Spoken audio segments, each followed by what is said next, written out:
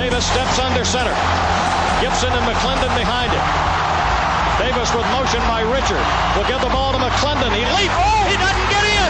He fumbled the football. Carolina holds. The game is over. And Carolina has won the game. Finley to throw. Over the middle, intercepted. Woolfolk again. Woolfolk the other way. At the 30, the 40. Woolfolk to midfield. Miles Woolfolk with the pick. The Heels on the doorstep of an enormous victory. Left side of the line. Hood standing to Williams' right. Williams gonna throw. One-on-one. Davis has it. Touchdown. Carolina wins. Carolina is the Coastal Division champion. Bernard fields it at the 26. Heading to the far side. Gio at the 35. Gio, he's at the 50. No, he's not. Yes, he is. Gio is going to take it for a touchdown. Are you kidding me? Connor Barth for the possible win. Snap, spot, kick away, high enough, long enough. It's good! It's good! Carolina has won the game on a 42-yard field goal by freshman Connor Barth. Good gosh, dirty! This is the Heel Tough Blog Podcast. Hey guys, and welcome to another edition of the Heel Tough Blog Podcast. It's Anthony Pagnotta here with you guys live on a Wednesday night here, along with Josh Marlowe. He is with me for this one, and you may be wondering, I did put in there, we are going to react to the commitment of Andre Green Jr. We are going to do that because that did happen at the time when we were getting ready to record, so we decided, why not go live in this one? We'll talk a little bit about that, mainly from more of an on-field perspective and why this one is so important for Carolina. We'll also talk about Sam Howell, his decision as to whether or not he is going to go to the NFL. It seems like right now things are still up in the air. So we'll talk about whether it's a good decision for him to go to the NFL or whether we think he should come back for another year. We'll also give you some news on a guy that wasn't expected to participate in Senior Day that is going to. And we'll answer the ultimate question. If Sam Howell can't start in this game, which quarterback do you think should start this game on Saturday against the Wofford Terriers? We'll also tell you a little bit more about that Wofford team that Carolina will be playing and, of course, give you the keys to the game, official predictions, and everything like that. But as I mentioned, let's start with the big news right off the top here, the one that I think everybody wants to hear about first, and that is that Carolina did just land the commitment of 2022 four-star wide receiver Andre Green Jr.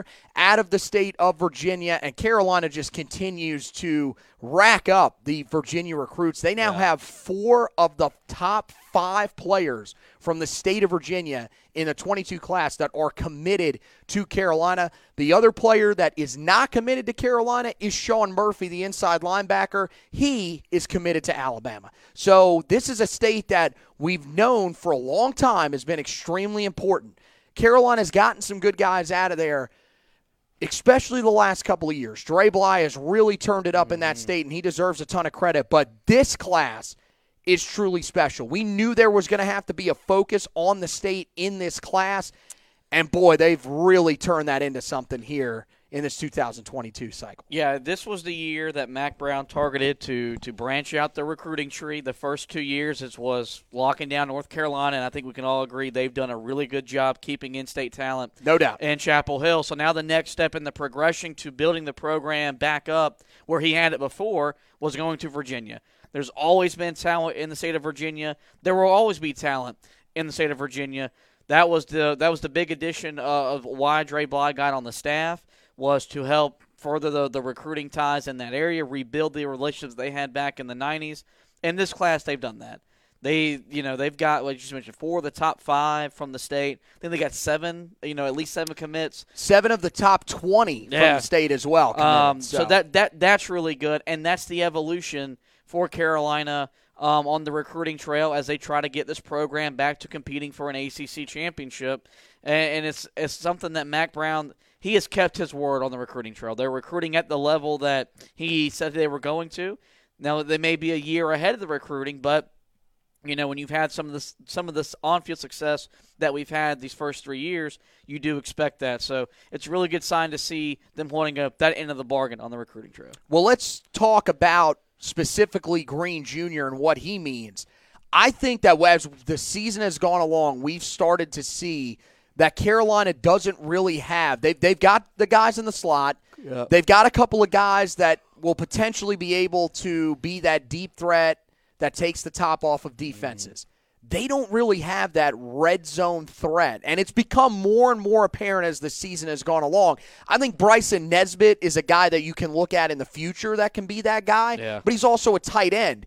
You need that jump ball receiver that can go up and get the football. I think at a time last year, they thought that might eventually be Emery Simmons. That did not pan out, and he has, of course, now entered the transfer portal. Bo Corrales is a guy that has been banged up for the better part of the last 2 years. And I think it's become evident that they need that jump ball wide receiver, and that's exactly what Green Jr. brings. Yeah, exactly. And I think, had Carolina had Bo Corrales this year, I think you would have seen some more winning in the 50-50 area. But, that didn't happen, and that we knew that was a possibility with his injuries coming into the season. You need that type of guy. You need to have the type of guy, especially inside the 20s, when the field gets tighter, where you can just throw the ball up and let a guy go make the play. He can do that for you, and that'll be beneficial for whoever the quarterback is at that time. And it may be the next step for Carolina being more efficient inside the red zone, because you need a type of guy that you don't have to scheme ways to get him the football. You can just say, we're going to throw you the ball, and you're going to go get the football. And that's exactly what he is. And we're going to break him down a little bit more on the next edition of the podcast. Me, Zach Hubbard, will go a little more in-depth I'm going to be on that pod as well. On him. Meanwhile, no, you won't, because if you do, you will be fired. I'm hijacking the pod. Jeez. Well, we've seen what the basketball podcast looks like. That's not going to be a pretty sight. Yep. But just – the last thing I'll ask recruiting-wise in general, this is a top 10 class. They're now number 9 overall in the rankings. When you look at that and you think about how this affects the program going forward, we've talked a lot this year about the fact that this team still needs more talent.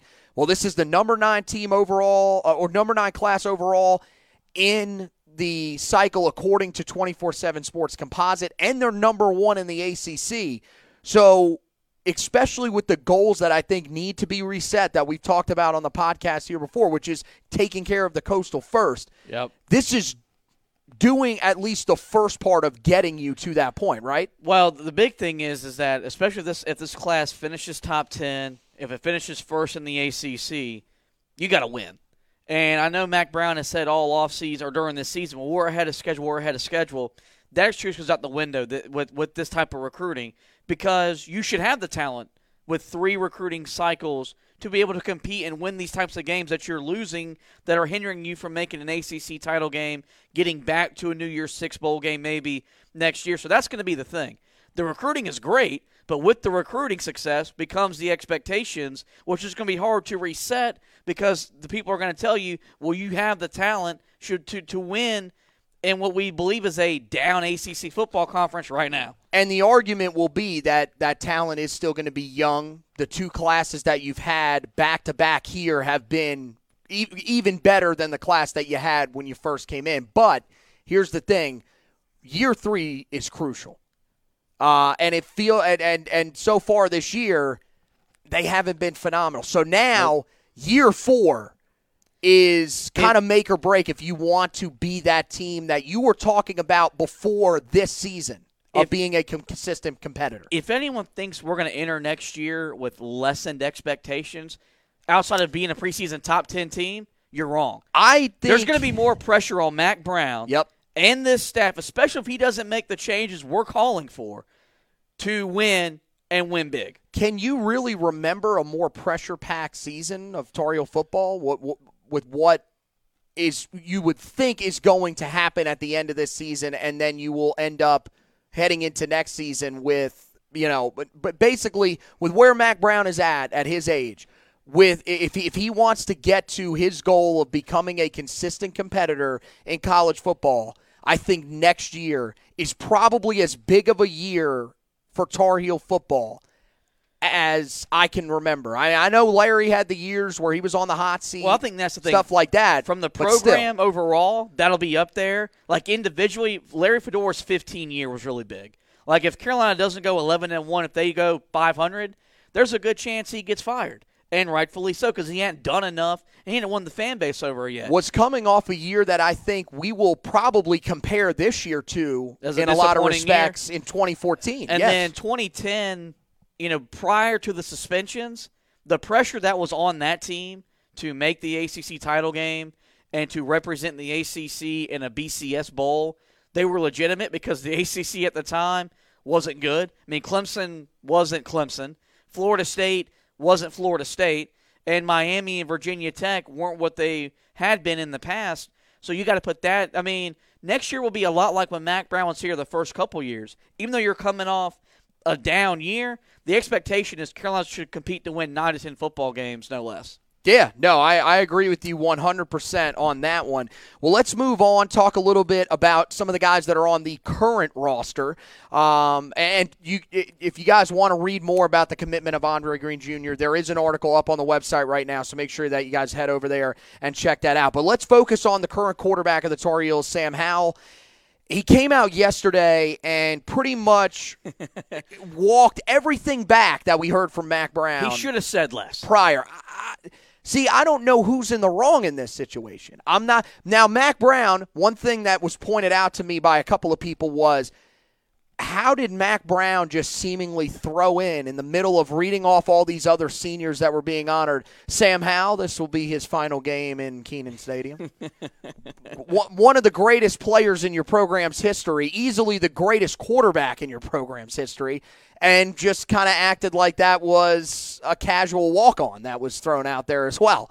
But Sam Howell came out last night, and actually had his meeting with the media ahead of the game against Wofford. He, of course, talked about his injury status, and we'll talk about that here in just a second. But he also talked about his upcoming draft status. And Dina King, who does a great job for Tar Heel Illustrated and Rivals, she asked the question to lead off. He kind of gave, an answer of, I'm not really ready just yet to discuss that, and then they moved on. Well, Ross Martin circled back around, of course, over at Inside Carolina. He circled back around and sort of asked him to go a little more in depth. And he said that he is not ready to declare that he's going to the NFL yet, and he's not ready to declare that he's coming back yet. He said, this could be my final game in Kenan Stadium. This could not be my final game in Kenan Stadium. I think Sam Howell would be a fantastic used car salesman as well, because he definitely sounds like a guy that's trying to tell you what you want to hear either way. But it does spark the conversation of, look, did Mack Brown maybe jump the gun a little bit? Is Sam Howell being truthful in saying that, look, I'm academically a senior, I will be honored, but I'm not saying that I'm going to the NFL just yet. There is a chance I could come back. First, from that perspective, I mean, are you thinking that there is a chance, or is that me just trying to read in, maybe some other Tar Heel fans trying to read into it too much? I don't see a scenario where he comes back next year, given how weak this quarterback class is going to be.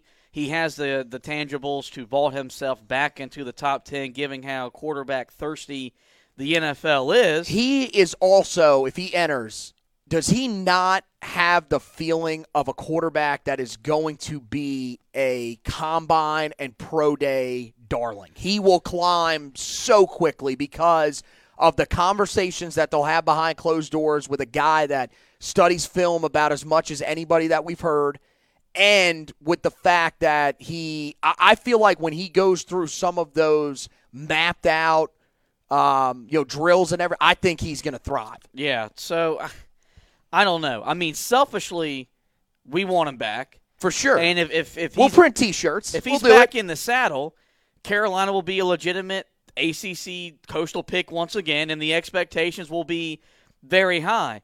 With that being said, though, I don't see a situation where he returns. And you can't blame the kid. He's given you everything he's had. And I had a conversation with my boss the other day, I feel like the Carolina's taking him as far as Carolina can take him. Does he have issues for projecting the next level? He does. And I've talked about it on here plenty of times where the clock in his head isn't there. I worry, can he throw people open in the NFL? But I think that coaching, he for those issues to be corrected, he needs NFL coaching. And maybe when he looks himself in the mirror, look, he restored the program. He took him to a New Year's Six bowl game. He's likely going to go undefeated against in-state rivals that we care about outside of Wake Forest. Like, he's done a lot. So now the next step is to go to the NFL, and to progress as a player, he needs NFL coaching. I agree 100%. I mean, I'm with you personally. Would love to have him back next year. That would be fantastic. I told you this earlier. The only scenario where I actually see him coming back is he's just a guy that realizes that he has done so much in college. He's had so much fun, and he feels like he wants to win a little bit more in college and looks at what he could be at the NFL level and thinks to himself, look, I am a little bit limited when it comes to my NFL stock. I don't think that's how he feels. I don't think that's how he should feel because he's looked at as a first-round prospect for a reason. Now, look, he has to land in the right scenario. And we'll talk about that more as we get closer to his actual decision. But some of the places that come to mind are Pittsburgh, New Orleans, Atlanta. He was mocked to Carolina in 2 drafts this past week. I'm not crazy about that because I think that he is going to need a good offensive line. I think that this year shows that he's going to need good. Doesn't necessarily have to be great, but I think a good group of skill players around him. Absolutely. And I think the other thing is that he has benefited from Phil Longo and how good of an offensive coordinator he has been. I think he's a guy that needs a proven coaching staff that has gotten the job done before. To me, and I know Panther fans will hate to hear this, I think his best fit is New Orleans. Yeah, and I think so too. I hate to see him in Pittsburgh because of how much I hate the Steelers. But that's a proven coaching staff that will find ways to get the job done. But you give Sean Payton, Sam Howell, and Sean Payton will be coaching until he's 80 because, there's a lot of Drew Brees in Sam Howell. Yes. There's a lot of – and there's a lot of the good of Drew Brees, and even the issues that Drew Brees has or had because now he's retired and now has a new hairline also are prevalent in Sam Howell.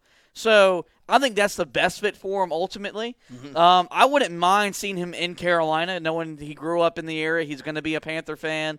And you give Joe Brady a quarterback that can sling it.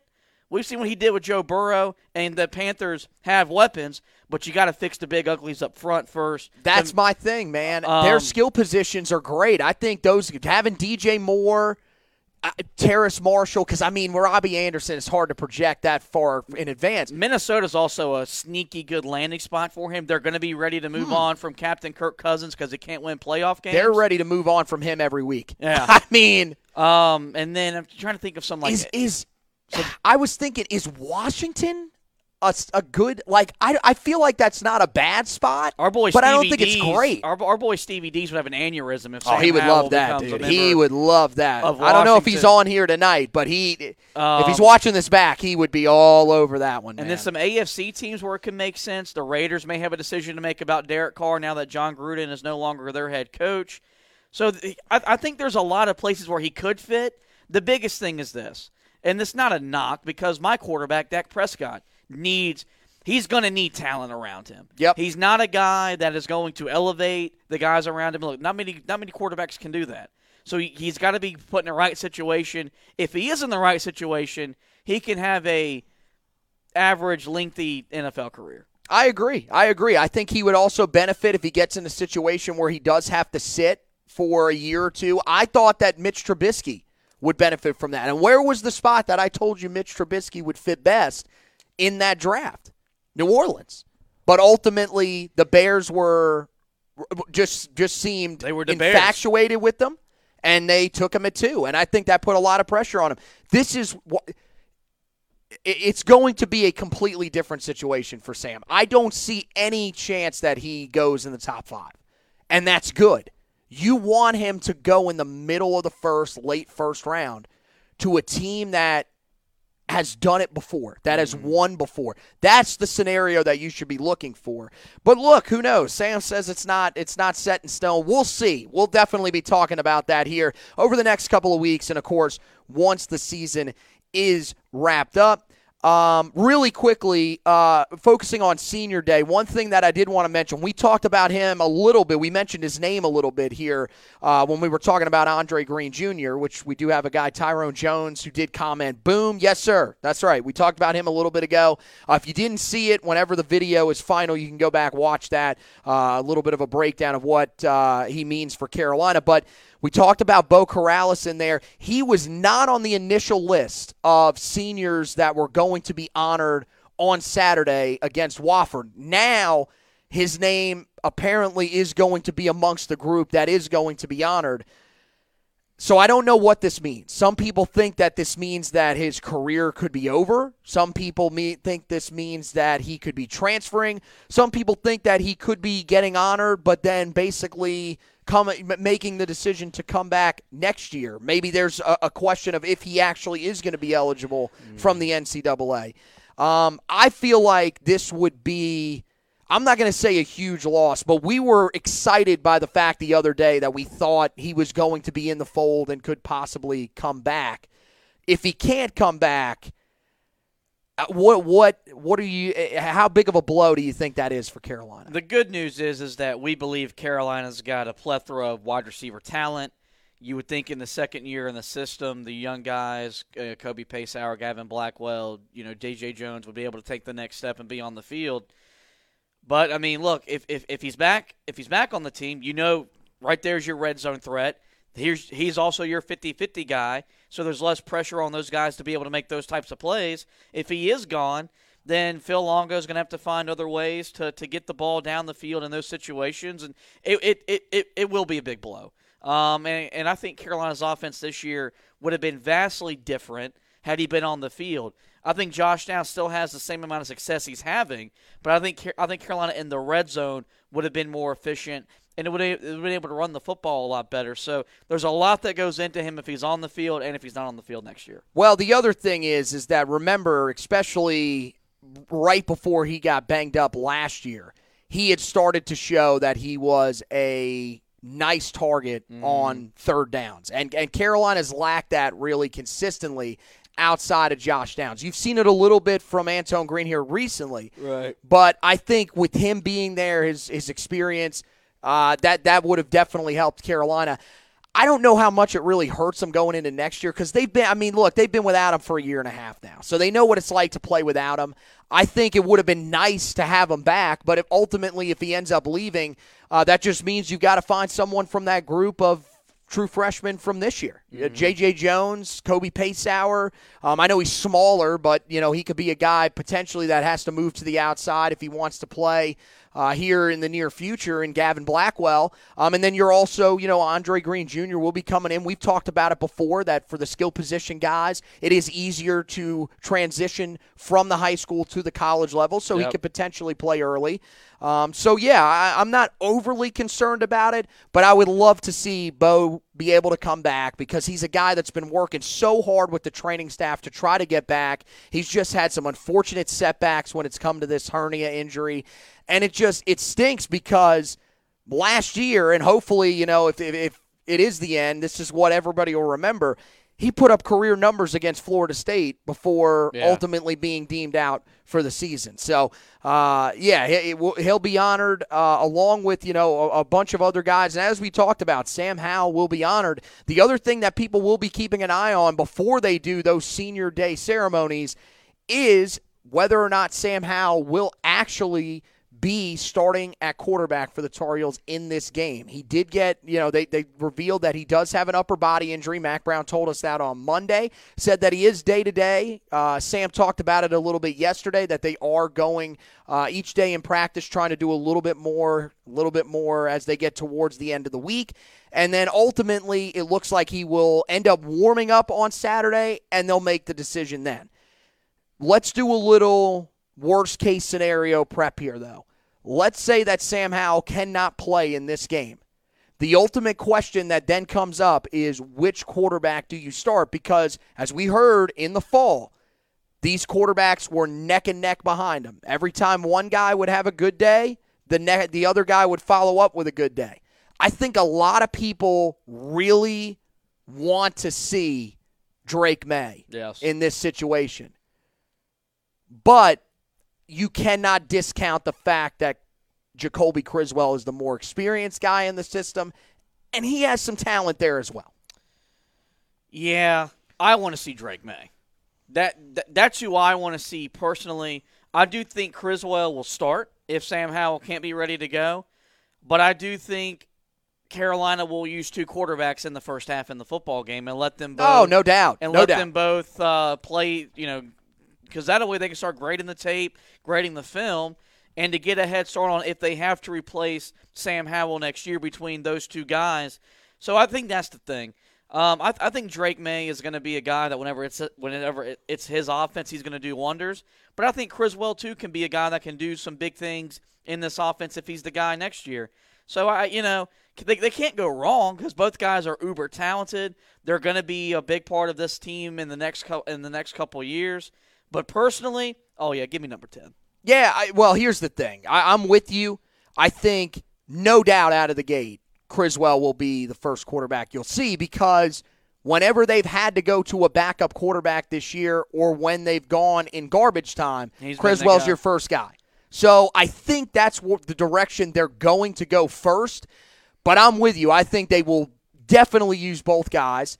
They should use both guys. Well, I think they will because on the depth chart that I looked at today from the media guy that they've put out for Carolina, they do this before every game, and they put a depth chart in there. And on there, it says, or still next to Jacoby Criswell's name, along with Drake May. So, to me, that means, look, they're still battling neck and neck. Nobody's created separation there. And, I mean, look, you really wouldn't expect that because they haven't played in in-game situations. You can only learn so much from practice, especially when the guys are always working with the second-team guys.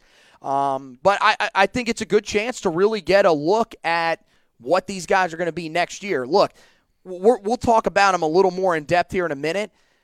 This Wofford team is not good. You should have no issue throwing these 2 guys out there and basically using this as a pseudo-spring game to figure out a little bit of separation at quarterback early on leading into next year. And I think that's what they're going to do. This is an opportunity to get them reps. Look, if Sam can't go, I've got a key to the game here, and I still think it'll be key, which is run the football a lot in this game. If they have to start this game, if one of those 2 guys has to start this game and we're seeing the other one as well, I want to see them open this offense up and let them throw the football. Let's see what these guys got. And, let's see how they work with Josh Downs. Let's see how they work with Antone Green, who looks like he'll be back next year, with the tight end group that's extremely talented. I think that this is going to be a good opportunity to get a look at both guys. I wouldn't put a ton of stock into what you see in this game in terms of, well, that means that so-and-so looked better in this game. He's going to be the starter next year if Sam ends up leaving. But I think this is a good opportunity to get a look at both guys. And I'm with you in this respect. I think that it's very clear to a lot of people that the guy with the most upside is Drake May. Yes. The guy that right now feels like the safest option is probably Jacoby Criswell. If this, let's say for some reason that Sam was to not be able to play against State, which it doesn't look like that's going to be the scenario. I would be absolutely stunned if he does not at least give it a go in that game and potentially have those 2 guys, whoever it is, ready to go. I think Criswell would be the guy that would start in an important game like that right now because he's a veteran guy. But, I'm intrigued to see both of these guys. Criswell definitely has some talent. People got to know that. He's a 4-star quarterback for a reason. When he was coming out in high school, his comparison on 24/7 Sports, his player comp was Sam Howell. So he fits this offense just perfectly. So I think, give him an opportunity. Let's see what he's got. And I'm going to actually put up an article about that, kind of make the case for both guys as to who should start and everything like that. That'll be up there on the website tomorrow. But we want to know. Put your opinions in the comments. Who do you think should start in this game for Carolina if Sam Howell is unable to go? Let's take a look at the matchup a little more in depth here with Wofford. First of all, I was actually shocked by this because remember that Carolina was an original member of the Southern Conference back in the day. This is the first meeting between these two teams all time. They have never actually met, so this will be the first time that Carolina will be welcoming them to Chapel Hill on the football side of things. Of course, they have played Carolina on the basketball side of things a couple of times. And Carolina, this is one of those games every year. They put this on the schedule to sort of be a prep game for what now is the season finale against NC State. Carolina, they've had a ton of success against FCS teams. This is not a team that has struggled to beat them. 19 straight wins against FCS teams. Can you tell me the last time that they lost to an FCS team? This is a loss that's brought up a lot. Furman back in 1999.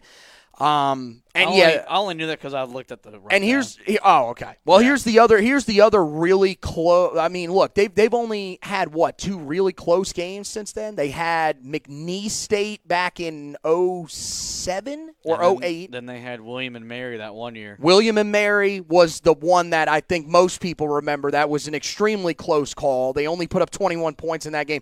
Very far from their best performance in that one. But other than that. Carolina has historically demolished these teams from the FCS ranks, even ones that have moved up. I mean, they back in 2014, that year that we talked about, that was a rather disappointing one. They came out and beat Liberty to start the year at home, and that was a game that I think a lot of people looking at Liberty as being a team that can move up were questioning Carolina in, but. This shouldn't really be that much of an issue. This Wofford team, as I mentioned, they are not a good team. They are 1-9. They've lost 9 straight. They won their season opener against Elon, and it actually took a blocked field goal with 8 seconds to go to even win that game. They are averaging just 21.1 points per game, 325 yards of total offense per game, 116.4 passing yards, but they do run the football rather well, 208.6 rushing yards per game. On the defensive side, they're allowing 34.6 points per game, 448 total yards of offense to teams, 226 passing yards through the air, so not too bad there, but 222 yards on the ground. So Carolina should have no issues running the football on them.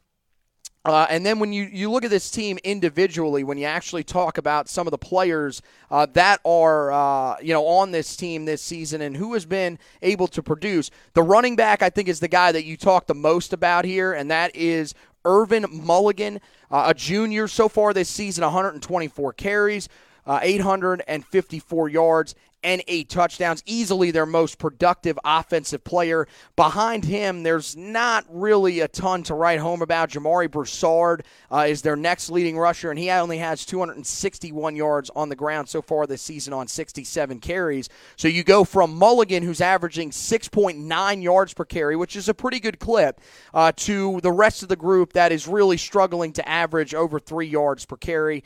And then you look at the quarterback position. They've rotated a ton of guys there so far this year.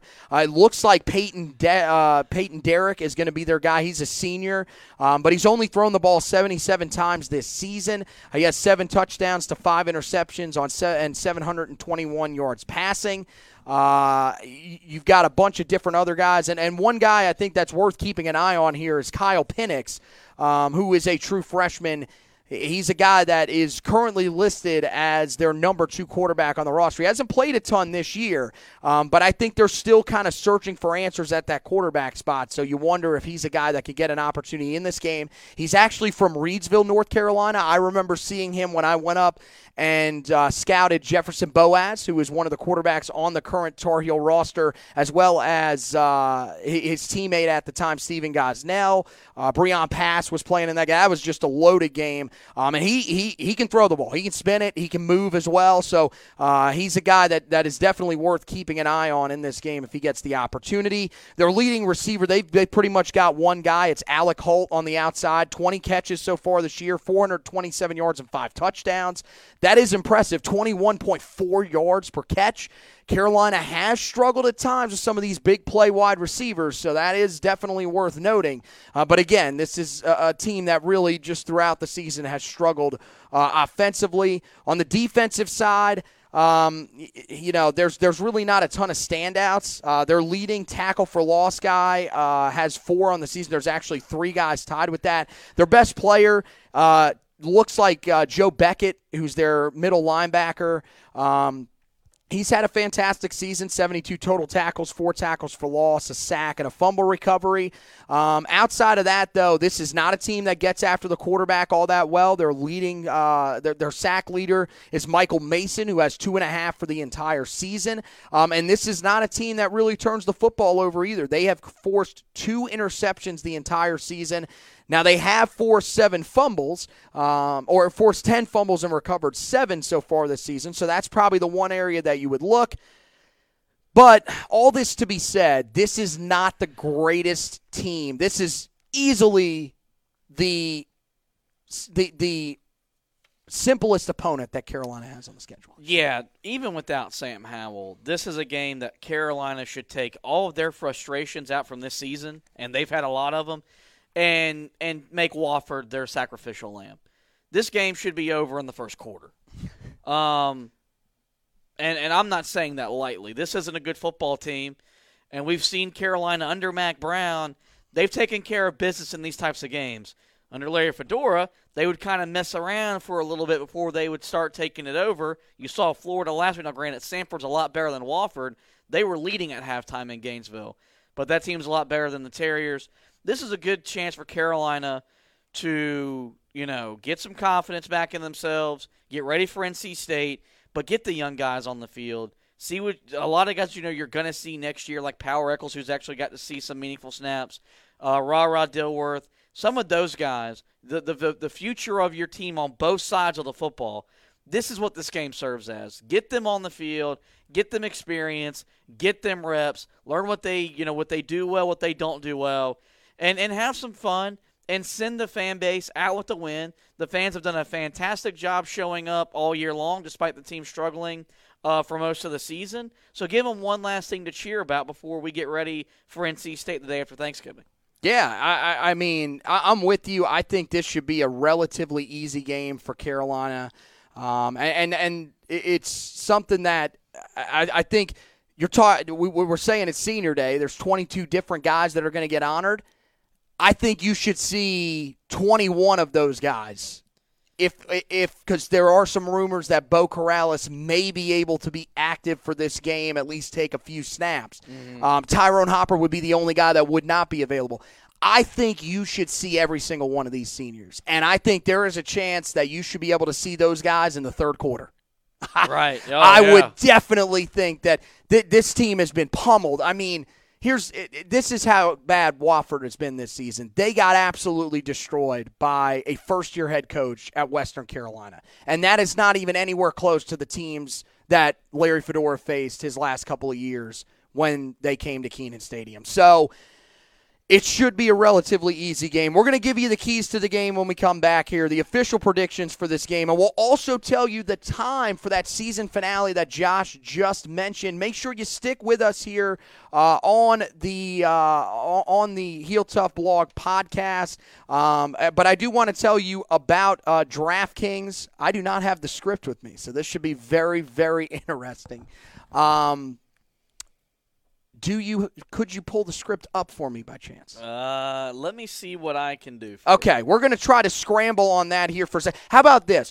I'll give you the keys to the game here really quickly. First, I think it's you got to be able to run the ball early and often in this game. I think there's no doubt in my mind that if you can't run the football in this game, you're going to struggle.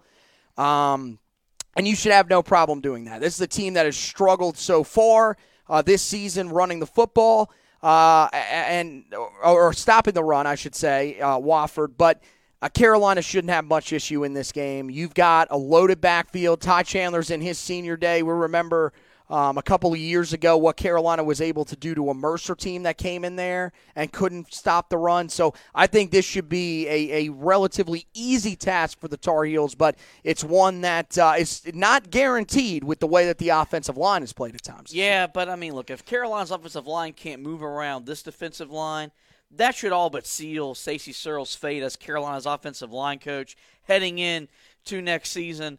Look, when Carolina's been able to run the football, whether it was with Sam Howell or whether it was with Ty Chandler mixing in some DJ Jones, this offense just goes to a different level.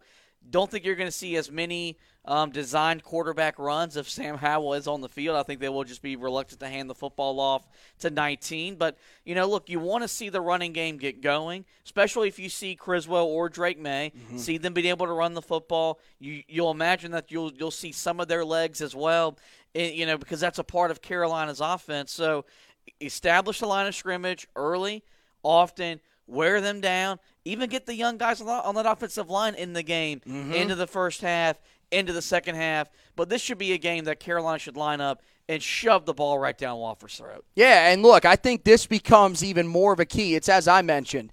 If Sam Howell plays, I want to see them run the ball as often as they possibly can and not with Sam Howell. Yeah. I want to see this run. I want to see Ty Chandler with 40 carries.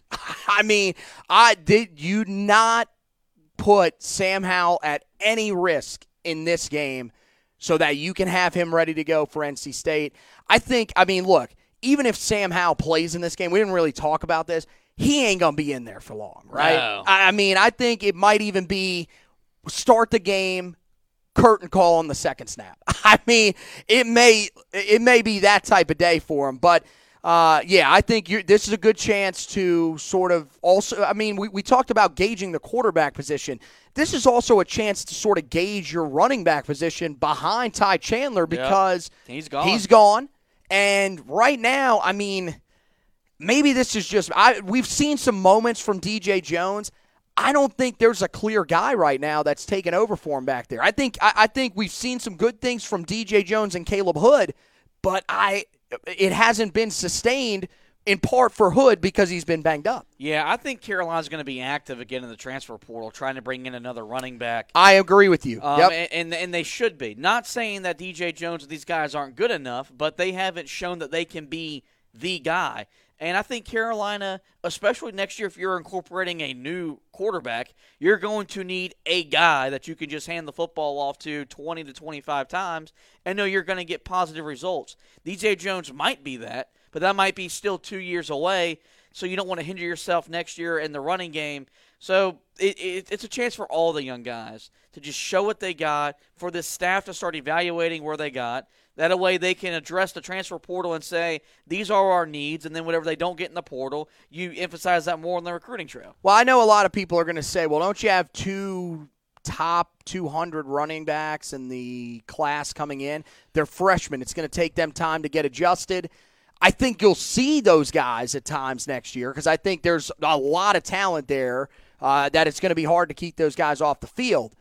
But I'm with you. The other thing is, do you just see what the transfer portal produced this year in terms of guys at the running back position, including Ty Chandler? I love the transfer portal. I would venture to say that's an area you need to go. To be honest with you, I'm going to write this article at the end of the season. It's going to be hard for me to find a position that they shouldn't pursue in the transfer portal because I think there's a lot of opportunities there. Mm-hmm. The other one I put on here, and we talked about it a little bit. The offensive line has got to dominate in this game.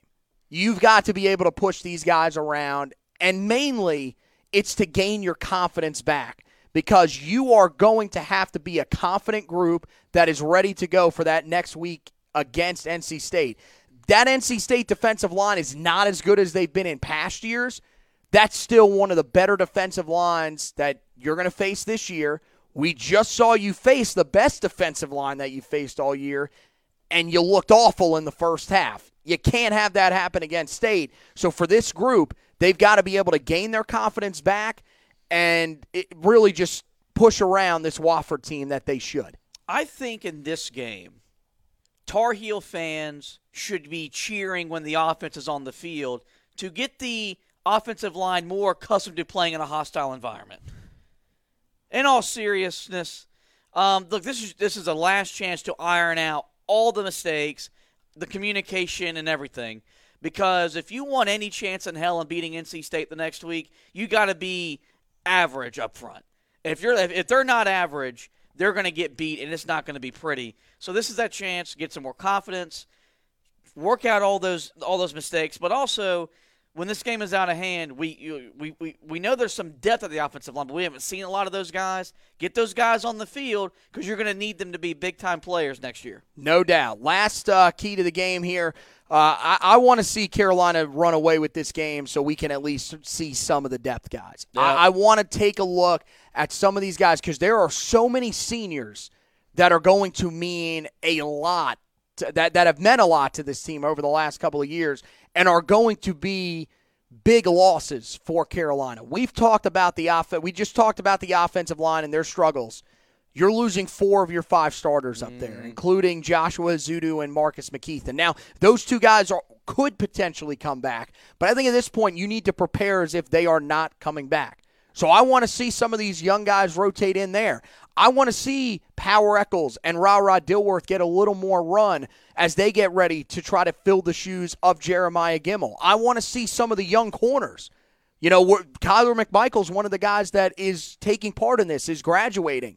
He's going to be gone. So you want to see some of these guys on the outside that can step up because there's nothing guaranteed with Storm Duck. He's a guy that's been rated on some draft boards pretty highly at corner. If not, even if he doesn't go to the NFL, he's still a guy that's had some injury problems. Yep. So you still need that depth to be there. And, you know, DeAndre Hollins is coming back, but, again, you're still a little bit thin there, so you want to see some of those young guys step up. There's a bunch of there's a bunch of positions where you're going into situations where you're going to have to replace a lot of guys this year. I want to see some of these depth guys get a look and be able to prove themselves. Granted, against a team that's not that good at all, but it's still an opportunity to get on the field and play some significant reps. Yeah, the biggest thing about seeing these depth guys, that they're the future of your program, and they're also Mack Brown guys. We're starting to see this become Mack Brown's complete entire roster. You still have Larry Fedora holdovers here that he's won with. That's not a problem. But now you're starting to see what his staff has recruited, what they want in terms of a Carolina football player in the depth guys. I want to see Jefferson Boaz. That's all I want to see in this game. I want to see Power Echols and Ra Dilworth. Absolutely. Jefferson Boaz, he might be the new Cade Fortin for me. I can't wait until you get the Jefferson Boaz specialized jersey. I'm going to tell you, he's done a tremendous job of blocking the view of – I don't know who he's blocking the view of, but he always stands right in front of Phil Longo. ABC did a great job highlighting his role in their broadcast when they broadcasted the Wake Forest game. And Todd Blackledge, who I just absolutely love, and that man makes me feel some type of way when he talks about Sam Howell, was just mystified that college football has evolved from, you remember the big, Carolina showed the cards with all the play calls, to now having a guy on the field that is there to block the play calls being delivered in. Carolina still has That's the what big I'm saying. play cards. Yeah, they still do it. And they do have the big. And they've got Jefferson Boaz. Now, though, I noticed this. They do not have the backup quarterbacks hold those. They are now held by it looks like people that are hired to hold the cards up on the sideline. That's their whole job.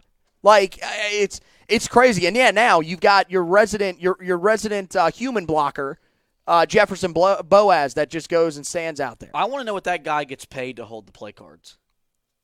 I'm not sure. I've seen a couple of guys and a couple of girls that have held them so far this season. We are interested. How much money do you make, and are there openings? Yep. We would love to join I've got a in. resume. I can hold some things. Okay, we're just going to move on past that comment. That was way too suggestive.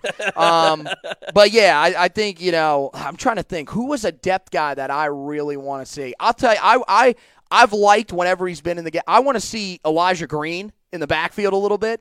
I like the speed and burst, but I just don't – we haven't seen a ton of them. Yeah.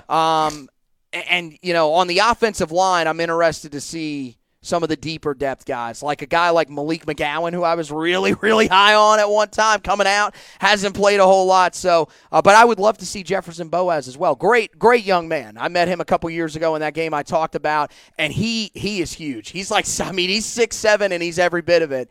It's going to be interesting, and we're hoping to see every single guy that they got on that sideline. I mean, I want to see Mack out there at one point under center taking snaps. I think you should put Jay Bateman out there for punishment for being a stubborn you-know-what at coaching his defense. Oh, jeez, yeah. I at this point, though, I think he could potentially do better than some of his players tackling in open space. But we'll see. So we'll come back. We'll do the official predictions. I have tracked down my read, guys. Shocking that I've actually been able to track this down and do my job. I've literally printed out everything else that I needed. I do this every show. Except the thing that no problem. That pays my paycheck. The thing that pays the money, your paycheck. You still ain't getting a paycheck. I know. The thing that makes us money, it didn't print that. We should put a poll but I still up. got it right here. We should put a poll up. Should Josh get a paycheck? No, I don't think so, because we never checked the poll of should you be able to wear cowboy gear, and I think that would not go in your favor. I've chosen to ignore that because I'm not paying you. Anyways, let's actually pay the bills here on the podcast and tell you about DraftKings and a great opportunity that you have coming up this Thanksgiving. Of course, you're thankful for family, you're thankful for food, and you're thankful for us. Free bets. That's right. Well, yes, of course, you're thankful for us, too. We keep you informed, and we're pretty entertaining. We're kind of ugly, but, that's right. DraftKings Sportsbook, an official betting partner of the NFL, has a Turkey Day no-brainer that you can't miss. New customers can bet just $1 on any Thanksgiving NFL game, including his Cowboys if you want to bet on that. How about them? And win $100 in free bets if either team scores a point. Who do the Lions? Do they play the Bears? I wouldn't bet on that if they play them. I believe they played the Bears. I bet on the Dallas game. If Sportsbook isn't available in your state just yet, though, you can still get in on the Thanksgiving NFL action. Make your first deposit, and you can play free for millions with DraftKings Daily Fantasy Football Contest. DraftKings is safe, secure, and reliable. Best of all, you can deposit and withdraw your cash whenever you want. Download the DraftKings Sportsbook app now. Use the promo code TPPN. Bet just $1 on any Thanksgiving NFL game and win $100 in free bets if either team scores a point in the game. That's promo code TPPN this Thanksgiving at DraftKings Sportsbook, an official betting partner of the NFL. Must be 21 or older. New Jersey, Indiana, or Pennsylvania only. New customers only. Restrictions apply. See DraftKings.com/sportsbook for details. Gambling problem? Call 1-800-GAMBLER. All right, guys, we really are hoping that you are taking advantage of those great opportunities to make a little bit of money for you. There are, of course, a great group of Tar Heels in the NFL. I believe it's 22. I saw that earlier today that are currently on NFL rosters. So bet on your favorite Tar Heels. Go on there, make some money betting on those guys. Bet on your favorite teams, NFL teams. Unless you're a Lions fan, you probably don't want to bet on them unless you're betting that they're going to tie games. But, it is what it is. So make sure you're heading over there, taking advantage of all those great opportunities. Let's get into our official predictions. We can't make these official predictions on DraftKings, unfortunately, but we can make the official predictions for you guys here. I mean, this one should be pretty easy. Yeah. I mean, Carolina, I think, should run away with this game relatively easily. Carolina has played some really bad FCS teams over the years. This is up there. This might be the worst. This team is horrendous. And they, like I said, they are a blocked field goal away from being winless on the season at the FCS level. Carolina should have no issues in this game. It's just a matter of what margin do I think Carolina is going to win by. I'm going to go 66-3. I think Carolina just demolishes Wofford and has no issues. Like I said, I think you see all of the seniors that can play in this game, and you see them relatively early. It gets some rest for some of your guys, your offensive line. will gain a little bit of confidence and get a little bit of rest before that game against NC State, and then he'll get prepared for what will be a short turnaround. But that's one of the main reasons you got to get this game, out of contention early on. Yeah, I've got Carolina winning 56-7. Little less scoring than what you have predicted, and I don't think Mac Brown's going to run the scoreboard up on these guys all too much. But I think Carolina closes out the home slate with a nice win. Yeah, okay. So, I mean, nothing really to it. I mean, if you guys want to put your predictions in there, go ahead. How high do you want to get them up to? Do you think they reach that 80 mark that they got against Idaho a few years ago? You know, I don't know. But Idaho, that was an FBS game at the time. Yep. Now they're an FCS team, and they're still not good. So we should have known that, though. Closing notes, just got one for you. Season finale for Carolina will be on Friday, November 26th. And it is against NC State, of course, at NC State. That time has now officially been set. It will be a 7 o'clock kick on ESPN. So a primetime game for Carolina. It feels good. That is one thing that I do not miss about the Larry Fedora era, where you had to be extremely concerned about the fact that the team was playing in primetime and playing on national television. Carolina has seemed to kind of wipe those problems away, so you should still feel confident. And again, that's we're going to have you ready for that one. We are pumped for that one for sure. Carolina, they haven't had the season that they hoped they would, but it's still a chance to continue your streak against NC State on Friday, on Black Friday. Yeah. I do have a bone to pick, though, about this game being 7 o'clock on national television, considering the fact that on Saturday, Clemson and South Carolina, one of the longest-running rivalries in the sport, is a night game, but it's on the SEC network. Like, that should be a game that should get a national primetime game. So you're saying that Clemson, South Carolina should be in this slot? I'm just saying that it shouldn't be on the SEC network. Carolina and NC State, that could be an ACC network game, even though it's on a different day. Like, Carolina-NC State isn't the rivalry that Clemson-South Carolina is. Why are you delegating that to the SEC network? That should be an ESPN ABC game every year. Those two teams hate each other. Those two teams will be playing for, they still got a lot to play for this year. So I like getting the game on national television. But let's not diminish other great rivalries while we're doing it. Okay, so this is not technically a Tar Heel topic, but I agree with you. The reason this game is not on a bigger network is because Clemson isn't as good as they've been in years past. And I think I don't really get that because, first of all, have you seen Clemson play offense this season? This will probably still be a close game. I don't think Clemson's going to run away with this one. And this game is in Columbia, no?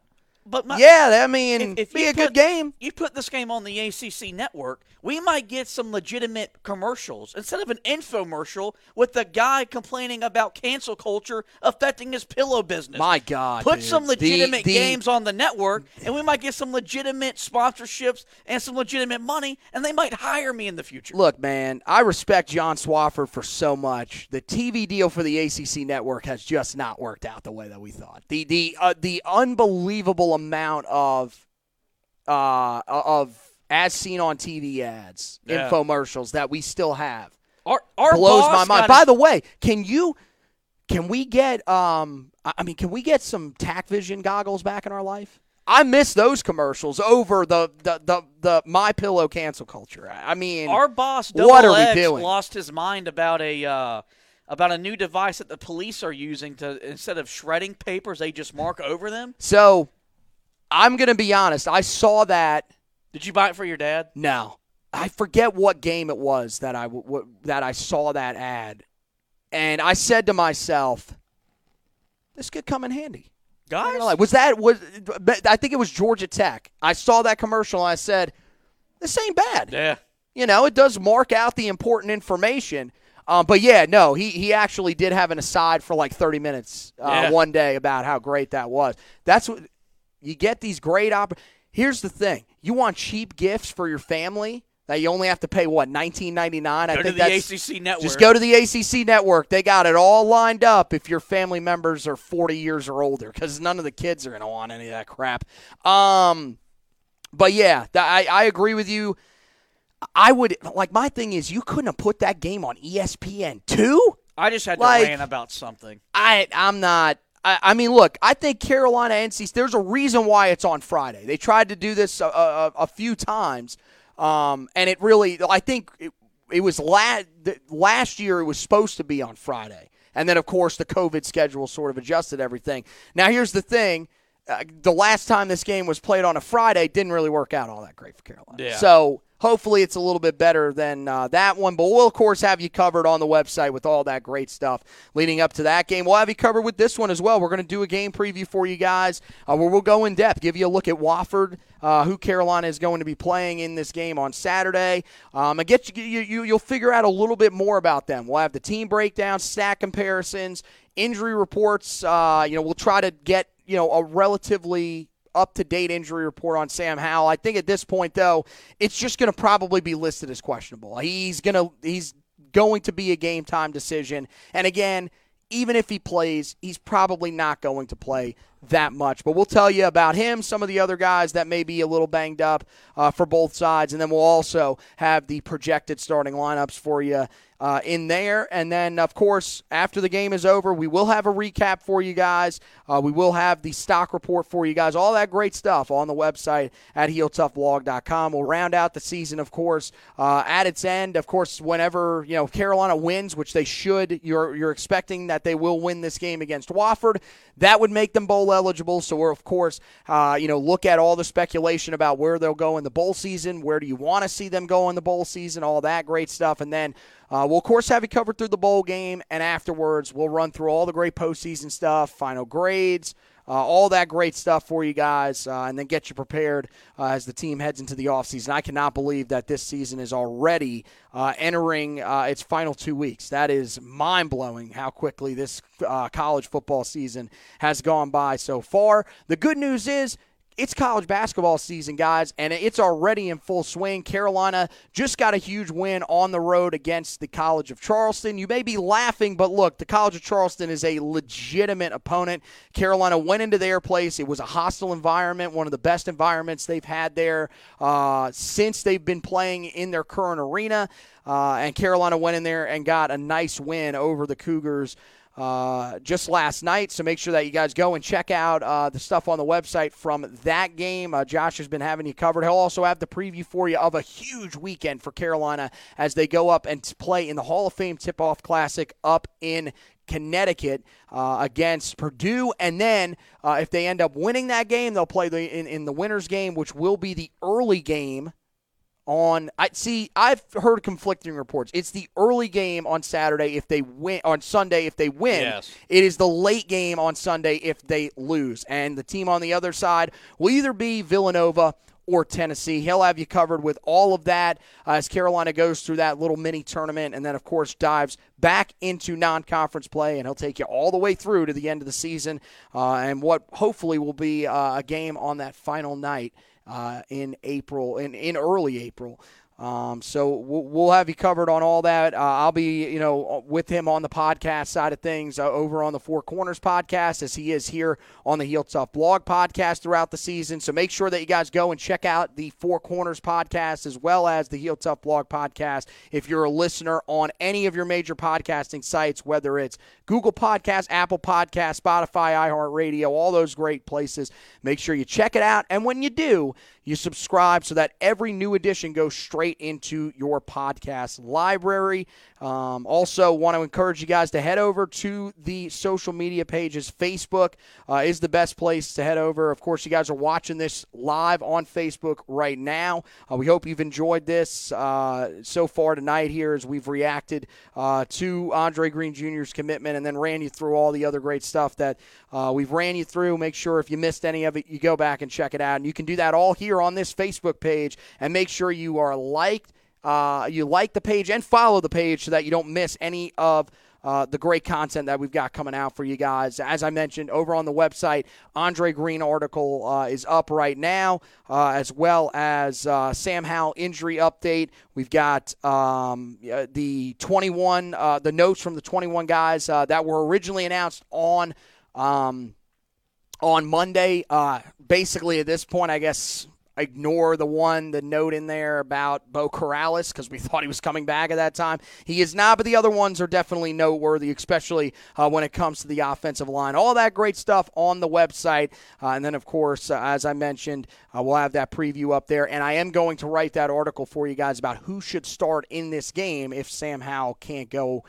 That'll also be up there tomorrow for you guys to check out. And it'll all be on that Facebook page. It'll appear right on your timeline if you like and follow. It'll also be on the Twitter page, at Heel Tough Blog on Twitter.